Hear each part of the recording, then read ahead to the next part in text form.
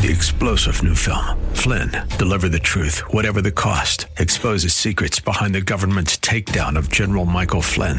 Flynn knew what the intel world had been up to. He ordered the first audit of the use of contractors. This set off alarm bells. He told the truth. He was the most dangerous person for Donald Trump to hire. They had to get rid of Flynn. Flynn, deliver the truth, whatever the cost. Available now. Watch it today. Go to salemnow.com. salemnow.com. Pastor Keith Crosby of Hillside Church. Unless you're born from above, unless you're conceived from above, you will not see the kingdom of heaven. And in that culture, seeing was being. That's why you always talk about these things we have seen and declare unto you.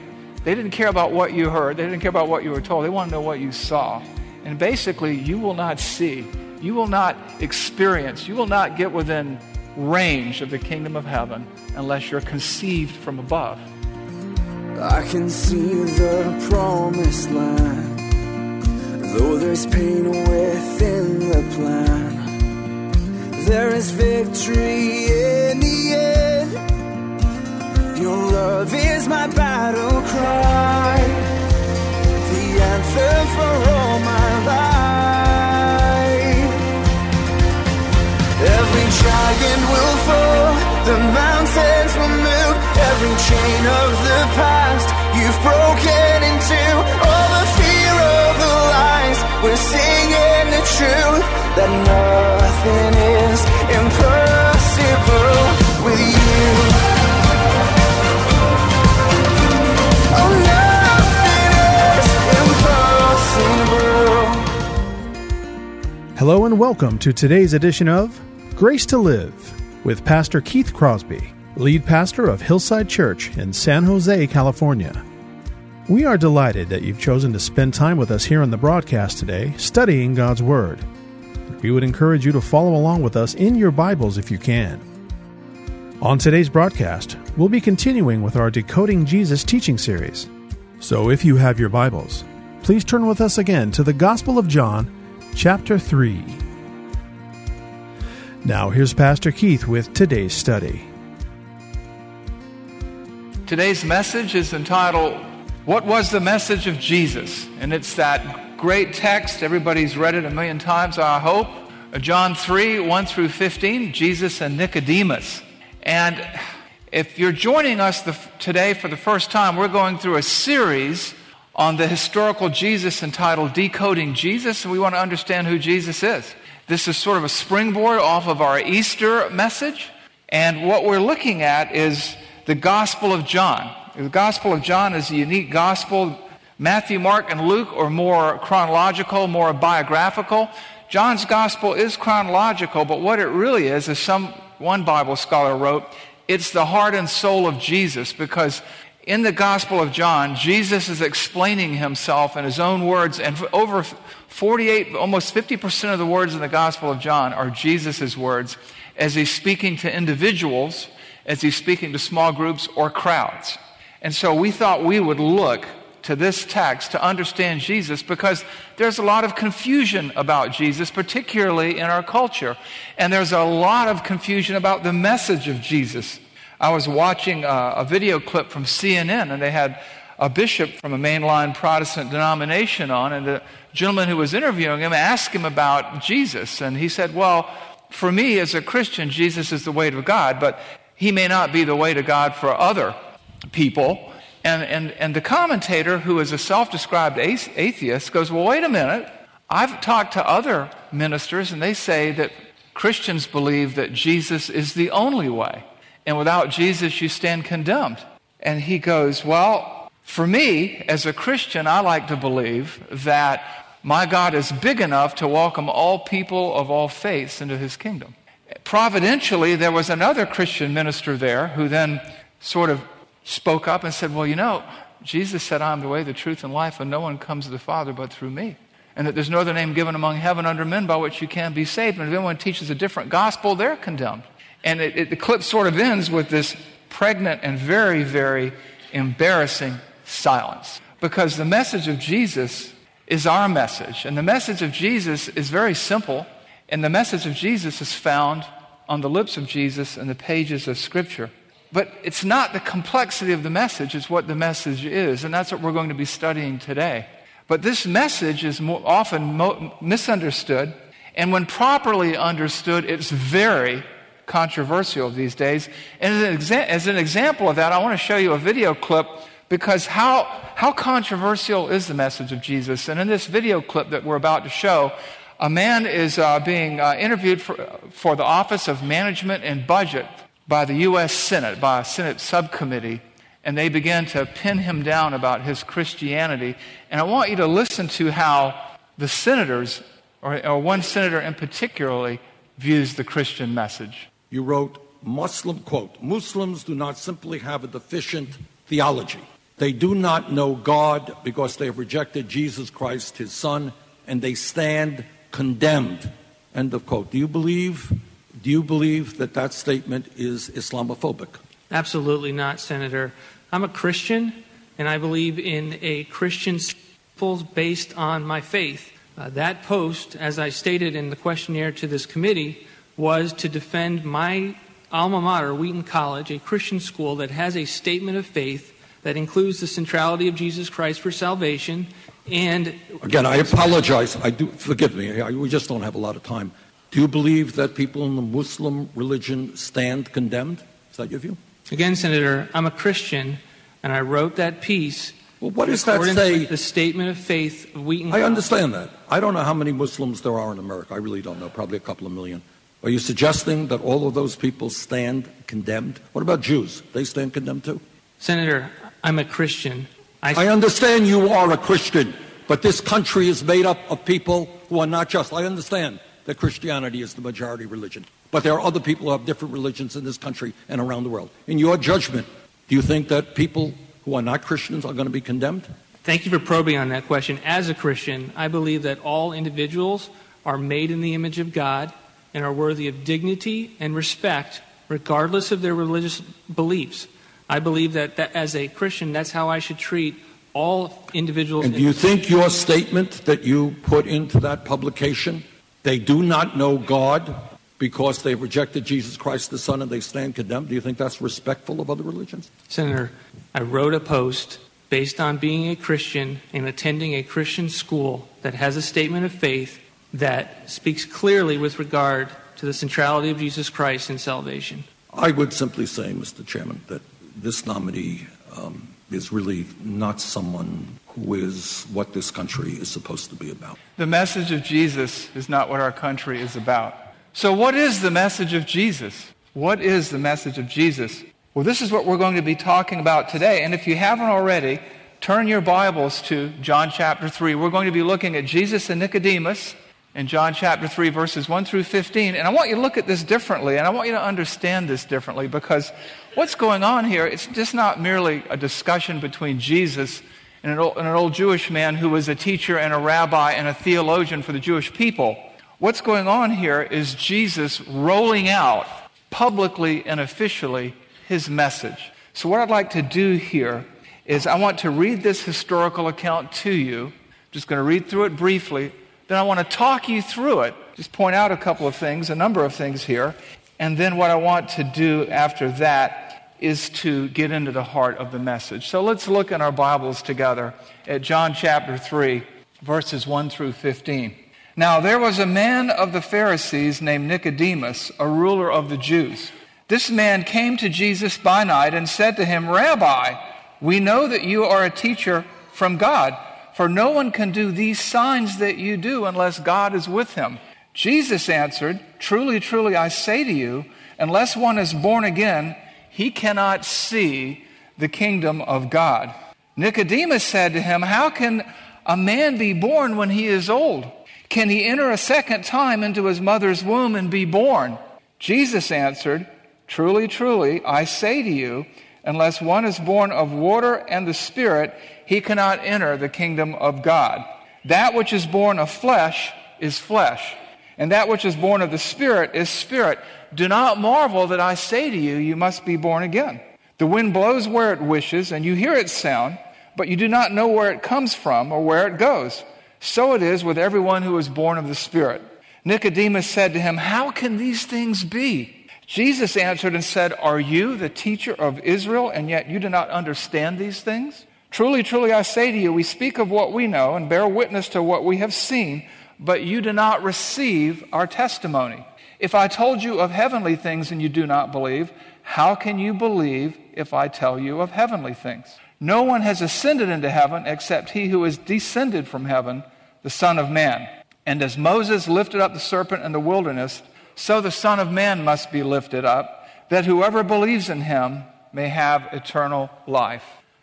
We could do a very, very lengthy series on these verses here.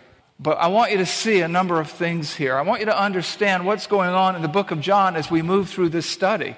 Jesus has gone from being a very private figure to a very public figure. You remember the baptism of John, John's baptism, and he sees Jesus coming and he goes, "Behold the Lamb of God who takes away the sin of the world," and all eyes were on Jesus because there were some who thought that John was the Messiah, but John had explained that he's the forerunner of the Messiah. And so there's all this expectation, and Jesus gets pointed out.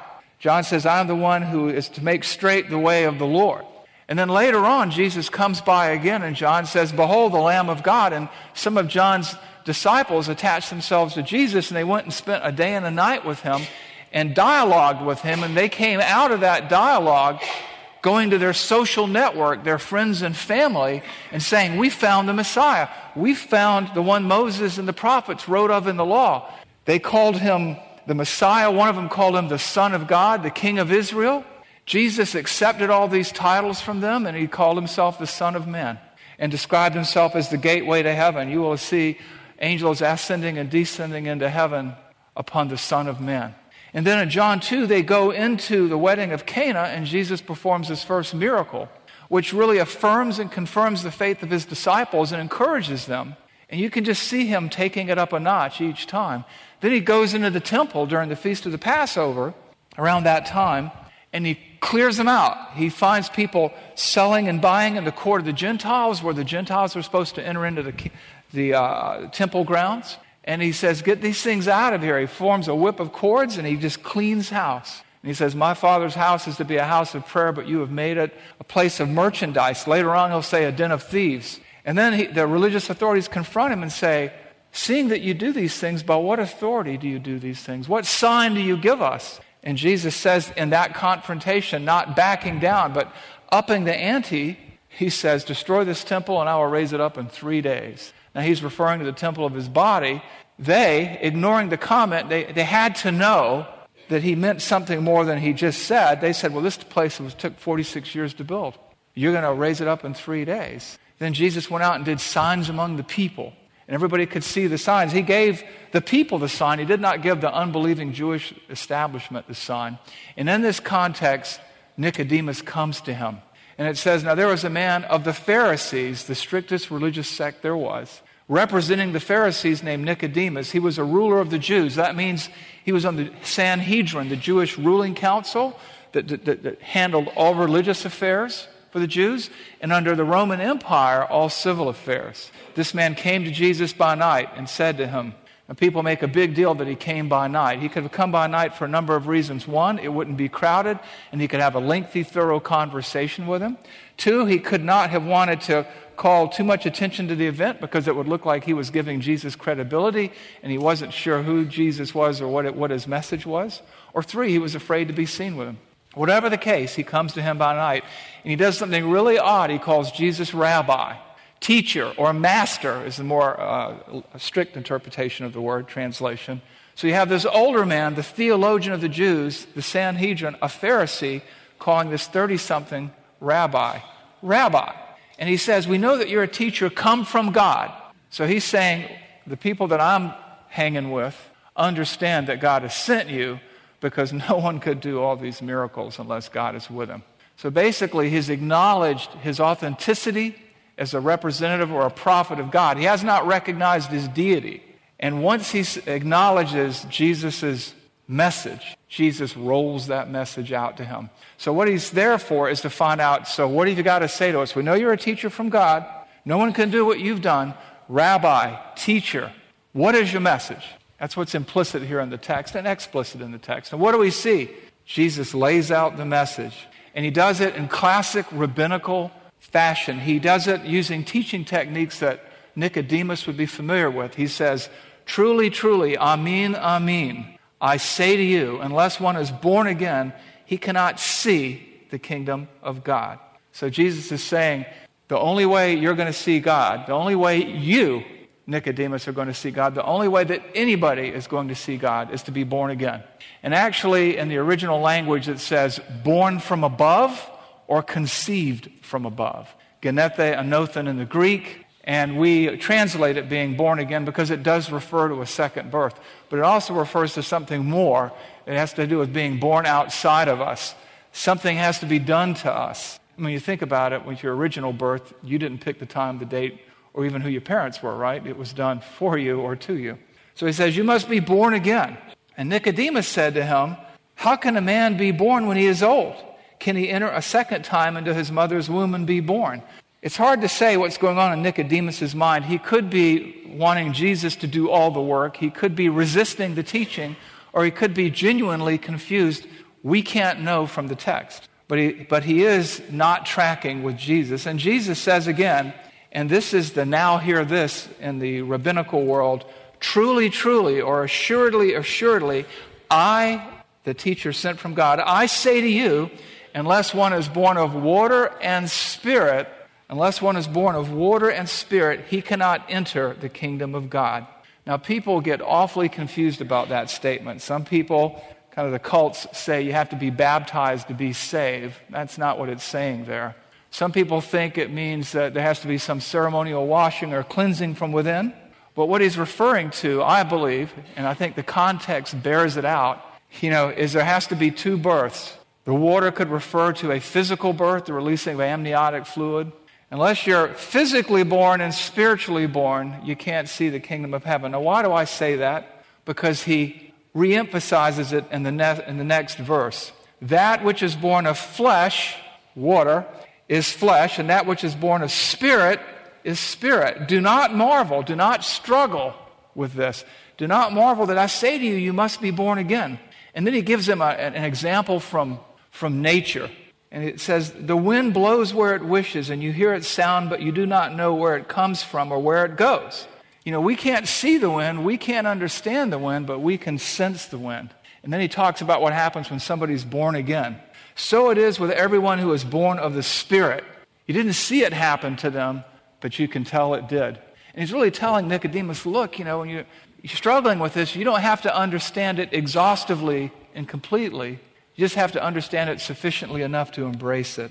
Nicodemus said to him, how can these things be? He's saying, help me, I don't understand.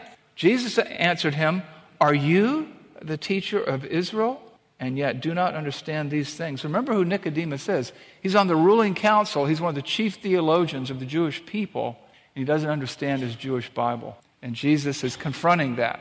And we don't want to be too hard on Nicodemus because, the Bible tells us in 1 Corinthians 2:14 that the natural man, the unsaved man, the unregenerate man, for the technical term, does not understand the things of God, for they are spiritually appraised. And it goes on to say, but we, you and I, looking at this text, we have the mind of Christ. Nicodemus, like many in the world, like we saw in the video, is trying to understand the message of Jesus. Jesus answered him and says, are you the teacher of Israel? Then he says, watch this, verse 11, truly, truly, I say to you, again, he's saying, I, the authoritative teacher sent from God that you acknowledge, truly, truly, I say to you, we speak of what we know and bear witness to what we have seen, but you do not receive our testimony. He's saying, I'm from God. I'm explaining this to you, and you don't get it. You don't receive it. You don't understand it. And in verse 12, he says, if I told you earthly things and you do not believe, how can you believe if I tell you heavenly things? He's working with him here. He goes, look, I'm telling you what I've seen. I'm giving you examples from nature. I'm giving you concretes. And if you can't get that, how are you going to grasp the spiritual things? And then he makes this interesting statement here, verse 13. No one has ascended into heaven except he who descended from heaven, the Son of Man. What he's doing there is he's saying, look, there was a superstition among the Jewish people that all of their patriarchs and prophets went to heaven, got taught, and came back down. And what he's saying is this, I'm the only one who has gone up and come down because that's where I'm from. God is coming. Jesus enters the temple and cleans house, does all these signs. Nicodemus comes, here he is. He should know who Jesus is. He gets it that he's from God, and now Jesus is telling him, in a manner of speaking, I'm God in the flesh. I'm God in the flesh. And what does God in the flesh have to say? He even takes the terminology from Daniel, where the Ancient of Days bestows a kingdom that lasts forever upon the Son of Man. And he calls himself the Son of Man.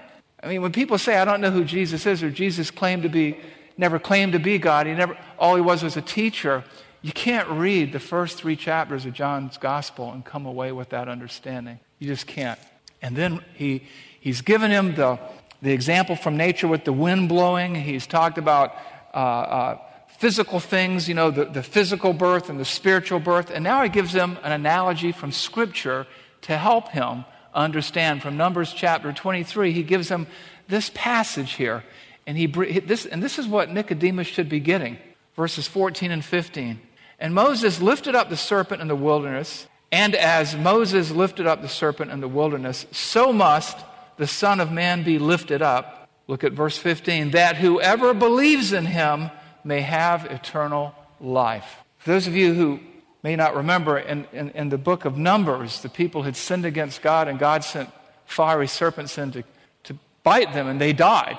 And the only way that they could live was to trust God enough that when Moses lifted up a symbol of their faith, they would look at this bronze serpent and live. Didn't make sense to them. They couldn't fully understand what God was doing, but it was a foreshadow of Jesus being lifted up on the cross, and that whoever would look to him would have eternal life. And Jesus is bringing Nicodemus back to the law of Moses, back to the Jewish Bible, and saying, this is me. And you may not understand this completely, Nicodemus. You may not understand it exhaustively. You may not be able to unwrap it all right here and now. But if you trust in me, if you believe in me, if you look to me, you will have eternal life. You will be born again. You will have the second birth. So, what I'd like to do for you here now, that was all introduction, is get into the heart of Jesus' message so that you can share it with other people. Today I want you to understand the Christian message so that we can mentor other Christians with it and disciple others and also lead people or point people to Christ. I want to give you 3 simple truths we can draw from Jesus' talk with Nicodemus, Jesus' message, so that we can understand Jesus and explain him to others. And the first simple truth, the first observation we can make is this from Jesus' message, that salvation comes from outside of us. Salvation comes from outside of us. Where do we see this? We see this in John 3:3. Jesus answered and said, truly, truly, most assuredly, absolutely, clearly, definitely, unmistakably, unless you're born again, unless you're born from above, unless you're conceived from above, you will not see the kingdom of heaven. And in that culture, seeing was being. That's why you always talk about these things we have seen and declare unto you. They didn't care about what you heard. They didn't care about what you were told. They want to know what you saw. And basically, you will not see. You will not experience. You will not get within range of the kingdom of heaven unless you're conceived from above.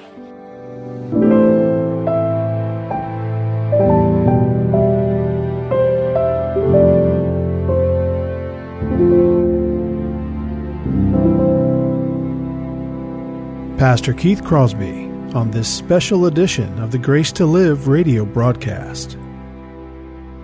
Hello, everyone, and thank you for listening today. In the uncertainty of the COVID-19 crisis, many people within the Hillside Church community and all over Santa Clara County are in the middle of financial hardship, and we need to pray for them. And we would ask you to pray for us as well. We want to thank you for listening and supporting this ministry. But it is a listener-supported ministry, and as much as we covet your prayers, we also ask you to consider a financial contribution to the ongoing work of this radio broadcast. Grace to Live Radio provides encouragement to so many people in the outside world who can't make it to church, and you can be part of that ministry by supporting us financially as you support us prayerfully. This is Keith Crosby, and I want to thank you for your prayers and your encouragement. If you have questions about today's show, or if you'd like to hear more messages from Pastor Keith, then I would encourage you to visit our website, hillsidechurch.org. There you can listen to past sermons and other content from Pastor Keith just by clicking the Sermon Archive tab. And you can also find links to Pastor Keith's blog, as well as the Out of My Mind podcast. The website is also a great place to connect with us here at Hillside. You can find information on our service times, ministry opportunities, and of course you can browse our calendar of upcoming events. Again, all this and much, much more can be found by visiting our website, hillsidechurch.org. Well, we hope that you'll join us again next time on Grace to Live. But until then, I'm your host, Kevin Reeves, and on behalf of Pastor Keith and everyone here at Hillside Church, it is our prayer that the Lord will richly bless you, and thanks for listening. Every giant will fall, the mountains will move, every chain of the past you've broken into. All the fear of the lies, we're seeing the truth, that nothing is impossible with you. Oh, nothing is impossible.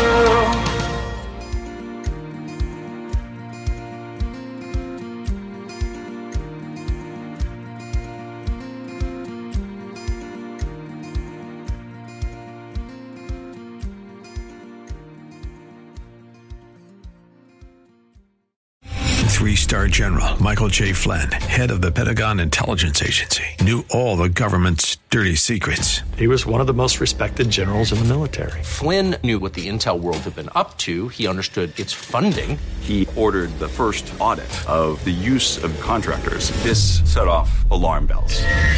The explosive new documentary, Flynn, Deliver the Truth, Whatever the Cost, uncovers the facts behind this scandal. Flynn told the truth. He was the most dangerous person for Donald Trump to hire. I find out the worst enemy that I'm going to face in my life is right here in America. They took my assessment and they wanted me to change it. And I was like, I'm not changing it. They had to get rid of Flynn. With in-depth interviews, archival footage, and never-before-seen personal records of the man behind the headlines. I just felt like I was drowning. Flynn, Deliver the Truth, Whatever the Cost. Available now. Watch it today. Go to salemnow.com. salemnow.com.